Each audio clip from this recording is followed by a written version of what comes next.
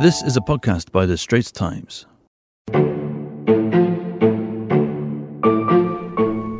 Welcome to Health Check, a podcast series by The Straits Times where we tackle health tips and the impact of national policies with expert guests. I'm Joyce Teo and my co-host is Ernest Lewis.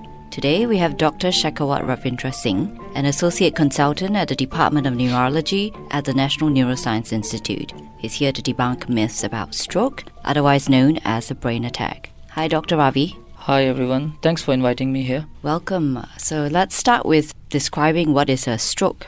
A stroke syndrome occurs when blood flow to an area of the brain is cut off, thus killing the brain cells in that area. The abilities controlled by that area of the brain, such as memory, muscle control, speech, or arm movements or leg movement, are thus lost. It is important to seek help early to lessen the impact of stroke. Right, but are people still turning up late at the hospital or perhaps going to their GP instead? Yeah, every second counts in stroke management. Patients should be treated within first few hours of symptom onset, particularly first 3 hours.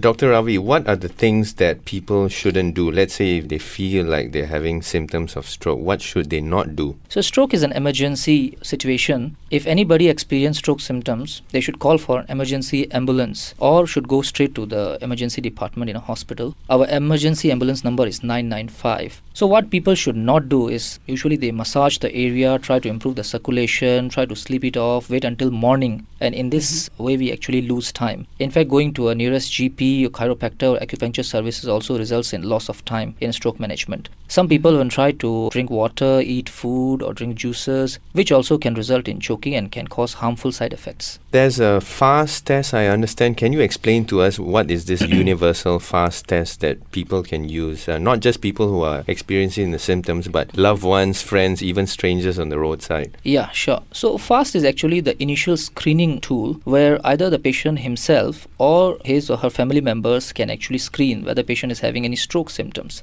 Where F stands for face, whether smile and see if one side of the face droops. A stands for arms. Raise both arms and see whether one of the arm drops down. S is for speech. Say a short phrase or a sentence and check for slurring or weird speech. T stands for time. If any of the answer is yes, then don't waste time. Call 995 and go to emergency department. Right. But Dr. Ravi, are the symptoms very obvious? Like, how can I differentiate, say, between a muscle ache in the arm or and muscle weakness caused by a stroke? So usually stroke symptoms are painless, excluding the bleeding type of stroke where there's a lot of headache. If there's a pain in arm or shoulder area after exercise or let's say trauma, then the suspicion of stroke is actually very low. Stroke paralysis or weakness of arms usually is painless.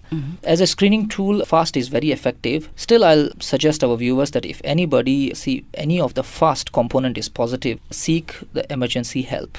Okay, so Dr. Ravi, after, let's say I've done the FAST identification, I've done the FAST test, I've gotten myself or someone has gotten me to the hospital, what happens there from there on? What can I expect? Okay, that's a very good question actually. That's what we are pretty much doing at the ground level. So after somebody found that he or his family members got a FAST component positive, that means a stroke symptom is there, they will call ambulance and ambulance will notify the hospital, nearest ED or emergency department in the hospital. Then the neurologist will be there with the emergency department doctor to receive the patient. Patient will be assessed in the emergency department. They will send to a CT brain emergency to see whether is it a bleeding type of stroke or it could be a clotting type of stroke. Then if it's a clotting type of stroke, there will be a hyperacute stroke treatment, which is usually 2 types depending on the timing. First 4.5 hours, we can give a clot buster injection through intravenous access, which we call it intravenous thrombolysis. And within first 6 hours, we can fish out a clot. We call it endovascular therapy. That means a clot retrieval therapy, and thus which can result in improvement in the symptoms. Okay, so good to know that things have also improved on the ground. Now, if you like what you're hearing so far, do subscribe to our series Health Check on Apple's iTunes or Google Podcasts or even on Spotify. And like us and give us a rating. Now back to our conversation with Dr. Shekhawat Ravindra Singh, an associate consultant at the Department of Neurology at the National Neuroscience Institute. So Dr. Ravi, if a stroke is scary, is it possible to prevent it from happening in the first place? How do you do so? Okay, majority of strokes are preventable. It is thus important to know that what are the risk factors which can lead to stroke and how to manage them. That's why there are few tips. First is lead a healthy lifestyle.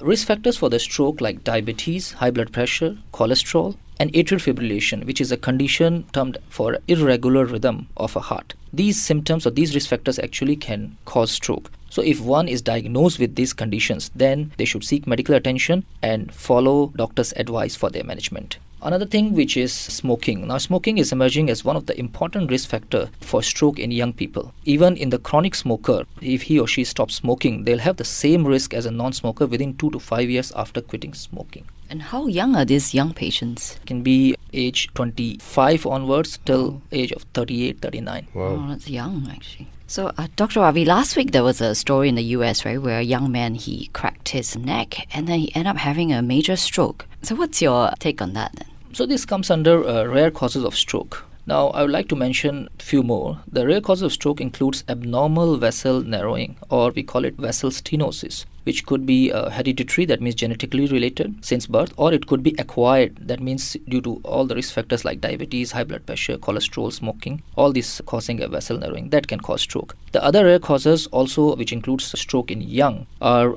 a tear in blood vessel, which is actually could be the case. In this case, in this yes, case, yeah. Right. So usually any physical trauma, contact sports or any vigorous neck massages can cause a tear in the blood vessel, which is supplying posterior or back of the brain. If there is a tear in the blood vessel, it can cause to clot formation, and that clot can dislodge and can block a smaller vessel, thus resulting in stroke symptom. I see. Dr. Ravi, can you share 2 to 3 misconceptions that people have on recognizing or preventing a stroke? Sure. One of the common misconceptions is if stroke symptoms resolves in few seconds or few minutes, there's no need to seek medical attention and don't see a doctor. But I think these kind of stroke syndromes are very serious because this comes under a warning stroke or a mini stroke. We call it transient ischemic attack or TIA, which lasts for a short while and resolves completely. The risk of subsequent stroke is very high, and thus a TIA or a warning stroke requires urgent medical attention. So it could be something as simple as I'm walking and then suddenly I find myself drifting to the right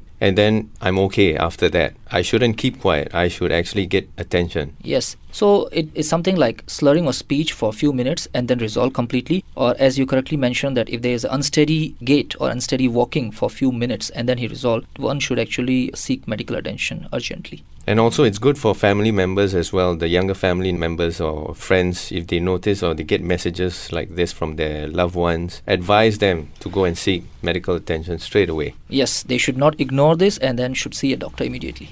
The other myths which are like stroke is very uncommon and mostly affects elderly. I would like to tell our listeners that as per world data, 1 in 6 people will suffer from stroke in their lifetime. And stroke can happen in any age group. I mentioned young as well as elderly. Another misconception which many of my patients say is stroke or blockage of blood vessel is a disease of heart. People know about heart attack, but I think they are not very well aware of brain attack. I would like to tell our listeners that stroke is a brain attack. It occurs when the blood supply to the brain is impaired by either blockages or by bursting of a brain blood vessel.